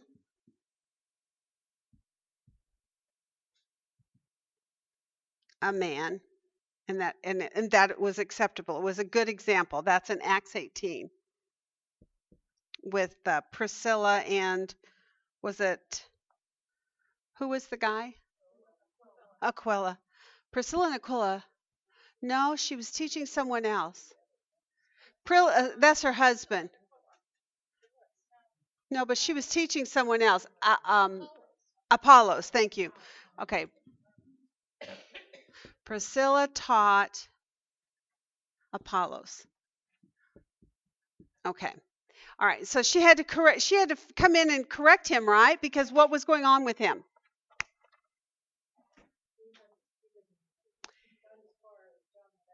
Yeah.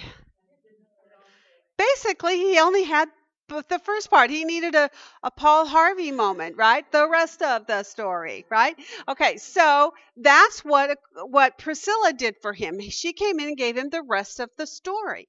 And I've always thought about this in my personal life because um, when you're out traveling the world basically, and you have dinners and you have functions and you sit or you stand in the grocery store, which is where I do a lot of my teaching, um, and you have conversations with people, and what do you do at that moment that you realize they don't know something, and they're a man, maybe they're even a pastor or a missionary, which, by the way, I've had a lot of those in my life through the years because of living in Turkey for 8 years, and being military and traveling a lot. So I've had that a lot of experience. So what, am I not supposed to speak up and say something because I'm a woman and he's a man?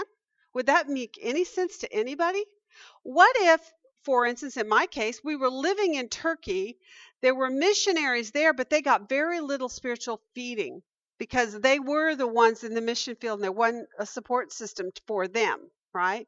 They were the ones birthing churches and reaching out. So when they would come into contact with us military people and someone like myself, which I was teaching at that time, and they would come to me, I had a James and a John in my class. I thought that was funny. They were both Catholic. They were in Turkey at the time as missionaries, but guess who they came to every week for Bible study? Should I have turned them away? And the answer is no. That would not make any sense at all. If their need is for spiritual continuation of spiritual training, and both these men were very young. They were like, barely out of college. Um, and that what they had need for was a support system for them, and they didn't have any other support. So I'm just saying the practicality even of it, if you think it through, does not make sense that you would read and interpret a scripture that says a woman is not to teach a man, right? So now the next step, once you say, okay, we've got a scripture that says it's okay, we see our basic doctrines do not forbid a gifting to be given to according to gender. Therefore, even the exercise of it does not seem to make sense that it would. But now let's go to the next point. Let's look at the text itself of which this came out of, 1 Timothy chapter 2. What do we know about the context for 1 Timothy? So context is the next thing you want to look at.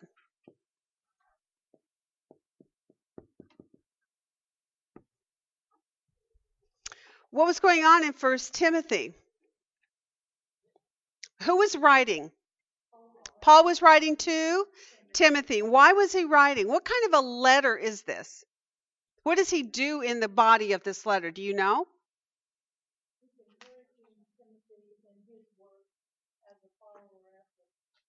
Okay, yes, because he's going to take up the mantle basically and take up the work where Paul's leaving off, right? As Paul dies, Timothy is to take up the mantle and carry on the work. So he's exhorting him, yes. What else is he doing? Obviously. He's instructing, yeah. And what else do you think he's doing? Do you think they've got it all right in that church? Do you think they're doing everything well and perfect and they don't need any kind of correction or rebuke even? Yeah. Okay. So a lot like the letter to First Corinthians, he's doing the same thing. He's warning, he's rebuking, he's instructing, he's exhorting, he's doing all these things together. This is a church that had some things that were off. They weren't doing quite right. And one of them comes in 1 Timothy 2, where the subject of these women comes up. Now, when you look at the subject of these women, what was the instruction there for? 1 Timothy 1:9. Let's look at 1 Timothy 1:9.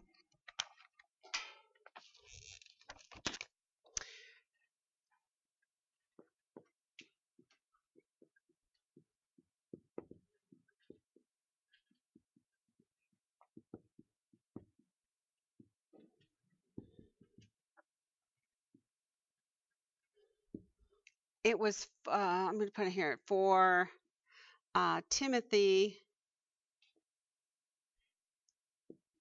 to,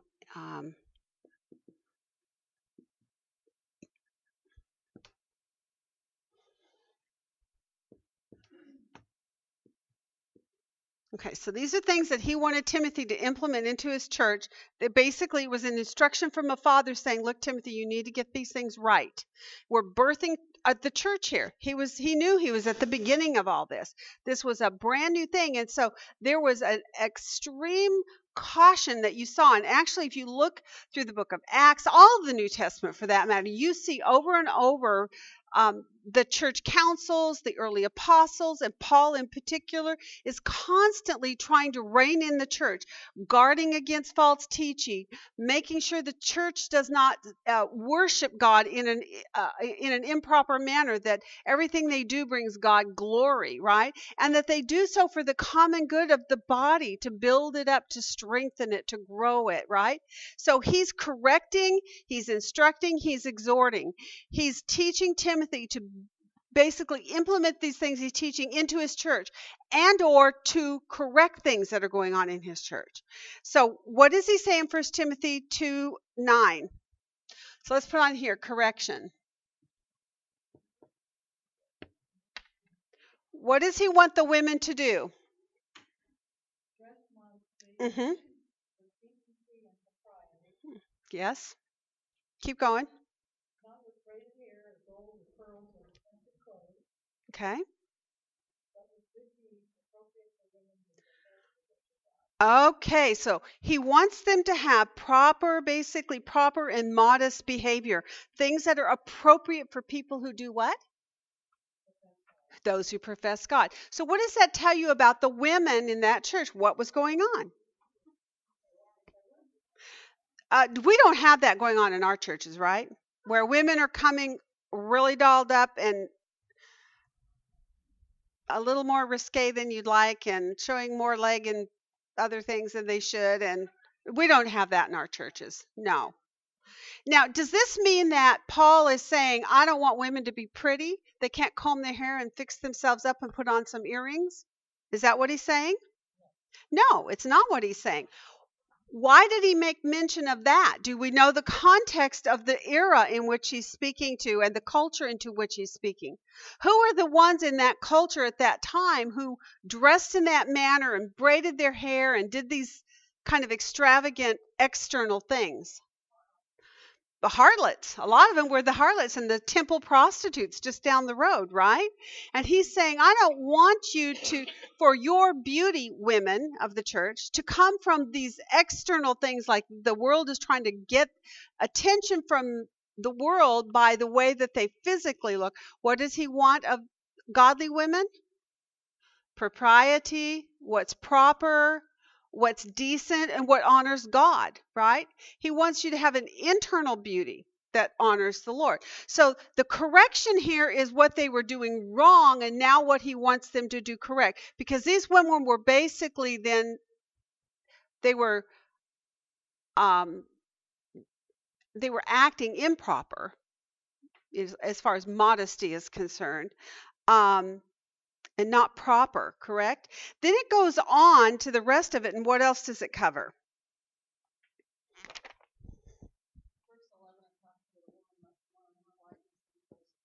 Okay, why?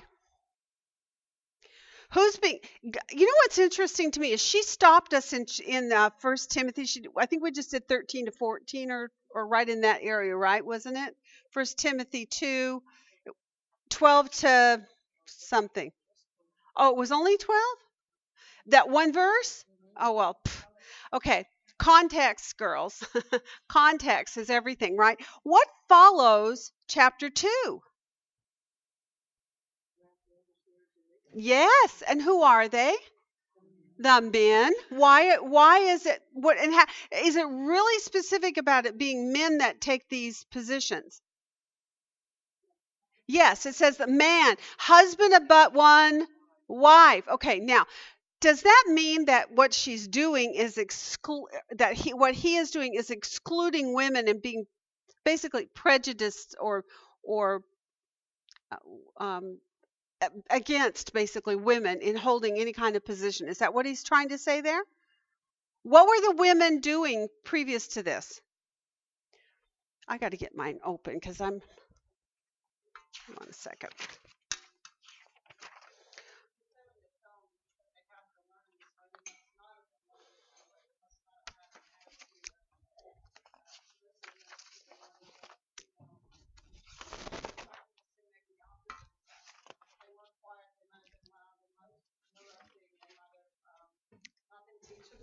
There you go. Okay, so because one of the things that it talks about in there is these are women. I think it's in verse 14. It talks about the fact that why is it that they must do this? For 1 Timothy 2:13 and 14. Because of what? Because of Adam and Eve's what? What happened with Adam and Eve? What was the problem? Pardon? Okay, she was deceived by the serpent, but in her deception, what did she do? She took Adam with her. Who was supposed to be the lead?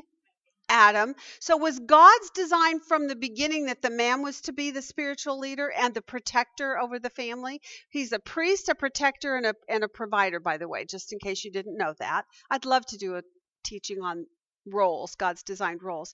They are so good for us. So there is a design role. It really was established right from the beginning with Genesis 2, 3, right in the beginning. He put them in the garden. He had, Adam gave him work to do. She was to be the childbearer and the home caregiver and the helpmate to her husband, right? And then what happens is, here comes the tempter. What does the tempter do? He leads her astray, and she takes the lead in this. Then she comes back to her husband and says, "Here, eat." And what does he do? He listens to her, right? So in doing that, he submitted himself unto his wife. He let her be the spiritual leader. He did not hold the position of the protector and the spiritual leader. And so she took it, and in doing so, what happened? The fall. Okay. So then the response by God, go to Genesis 3. This is really good, I think. I didn't write it down. Genesis 3. I think it's 15 or 16. Oh, 16. I have it 16.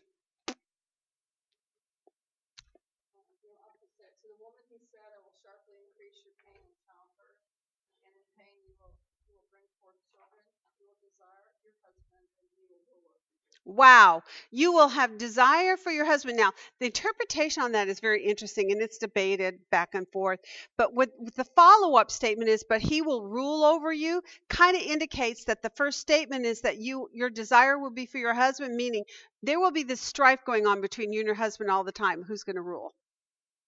But it says, but God says what? Who will rule? Adam, which was God's established design from the beginning, right? Did he change his mind about that? No, he held the same position he held before. The woman is to be subject under the man. Why? Is it because the woman's less and she's so stupid she can't handle it without a man over her? But that is the way the world preaches it, right? That is what the world says. Is that what do you think God was doing? Why did God do it in this manner?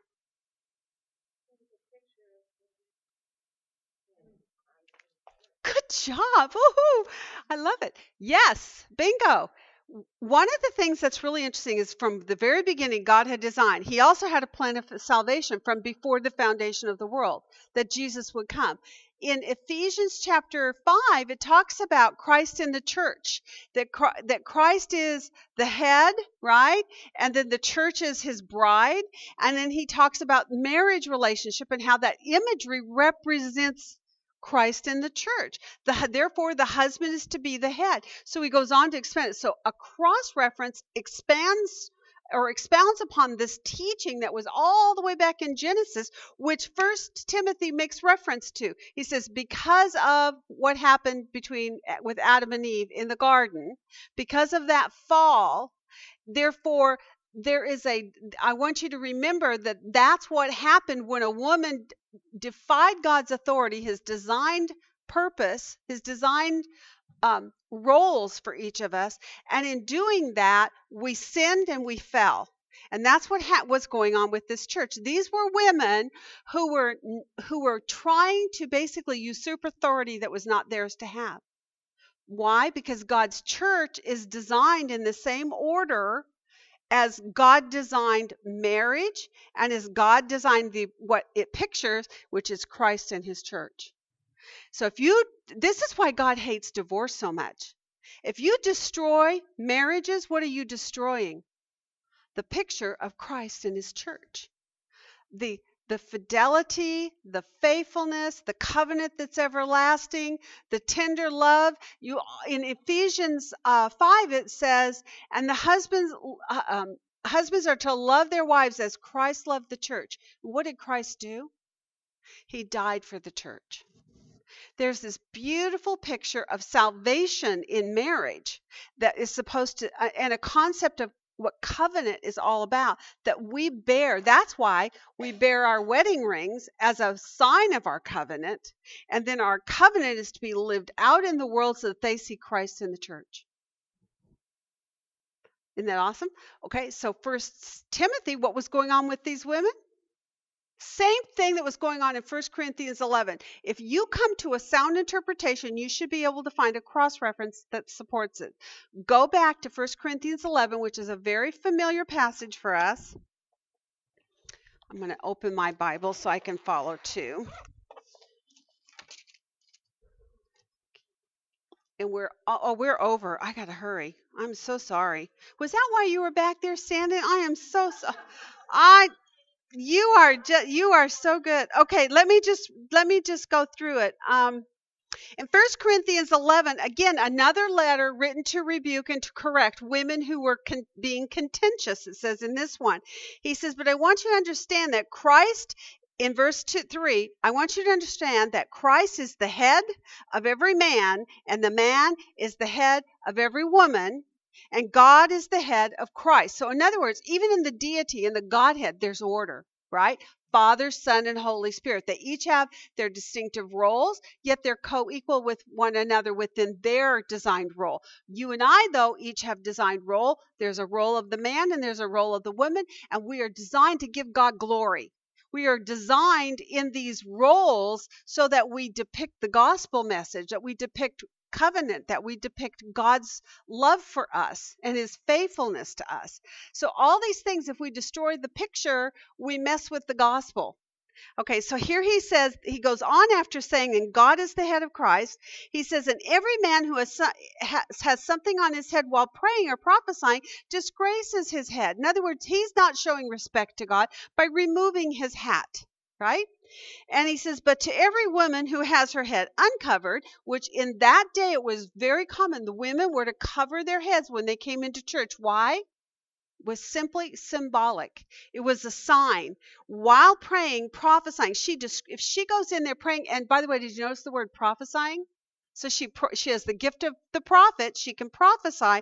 It says, but if she does so with her head uncovered, she's showing disregard for God's design order, her place where she belongs by the role that God designed her, and she disgraces her head. For she is one and the same with her whose head is shaved. To have your head shaved would be a disgrace. Okay? And he says, for if a woman does not cover her head, let also have her hair cut off. But it is a disgrace for a woman to have her hair cut off or for her head to be shaved. So let her cover her head. For a man ought not to have his head covered. Why? Because God's designed role for him was for him to be the covering, right? He's to be our protector. And it says, but the woman is the glory of man, for man does not originate from woman, but woman from man. Even in the creation, God had order, right? For indeed, man was not created for the woman's sake, but woman for the man's sake. In other words, she's to be the helpmate. Therefore, the woman ought to have a symbol of authority on her head because of the angels. Now, what did the angels do? They forsook their designed position. They rebelled against God. What happened to them? 1/3 of the angels fell. Verse 11, however, in the Lord, neither is woman independent of man, nor is man independent of woman. So now he puts us back on equal footing before the Lord. I'm not lesser just because my role is different, but I do have a role, and I need to submit to God's authority of that, right? Verse 12, for as the woman originates from the man, so also the man has his birth through the woman, and all things originate from God. Judge for yourself if it is proper for a woman to pray to God with head uncovered. In this case, is it proper for a woman to try to exercise authority over a man in a corporate setting of worship in this case, and in particular, is she to usurp that authority over a man in a congregational gathering time? In other words, if the pastor's up there preaching, should I just step up and either say something from my from my pew, or should I go up to the stage and say, "Excuse me, brother, you got this wrong. Let me correct you." And that's what apparently was going on. These women were being very arrogant, and they were trying to usurp their authority positions. And it says, does not even the nature itself teach you that if a man has long hair, it is a dishonor to him, but if a woman has long hair, it is to her glory? Then he says in 16, here's the kicker verse. But if anyone is inclined to be contentious, we have no other practice, nor have the churches of God. In other words, if you're going to be contentious, then you're being rebellious, you're being disobedient to God's design plan. I've told you what God says, and God will deal with you. So he makes it really clear. This was a rebuke against their behavior. What's going on in 1 Timothy 2:12? A rebuke against their behavior in the congregational gathering. He's not saying women cannot teach in the church. He's saying women cannot be contentious. They cannot be usurping their authority. In this case, exercise authority over a man. What did I say earlier about the teacher? I don't have authority over any of you, really. I have authority concerning the word I'm teaching, but I do not have authority over any of you. My gifting is not an authority gift. Now, there are some apostles, pastor teachers, evangelists, and prophets. They tend to have some authority. Each one of those, some of them more than other, like the pastor teacher and the apostle, they have strong leadership and authority positions. You see that in them, in their gifting, and you see it in their positions in the churches, even that where they go out and do their work. But a teacher, I don't have authority, right? But these women wanted to. Does it make sense now why that verse is the way it is? It's all about don't violate your known doctrine and know your context, right? Does anybody have any questions on that one? I'm sorry I went over. I didn't mean to, but I really wanted to cover that, how to handle a difficult passage. I think it was important, okay? Thank you, guys.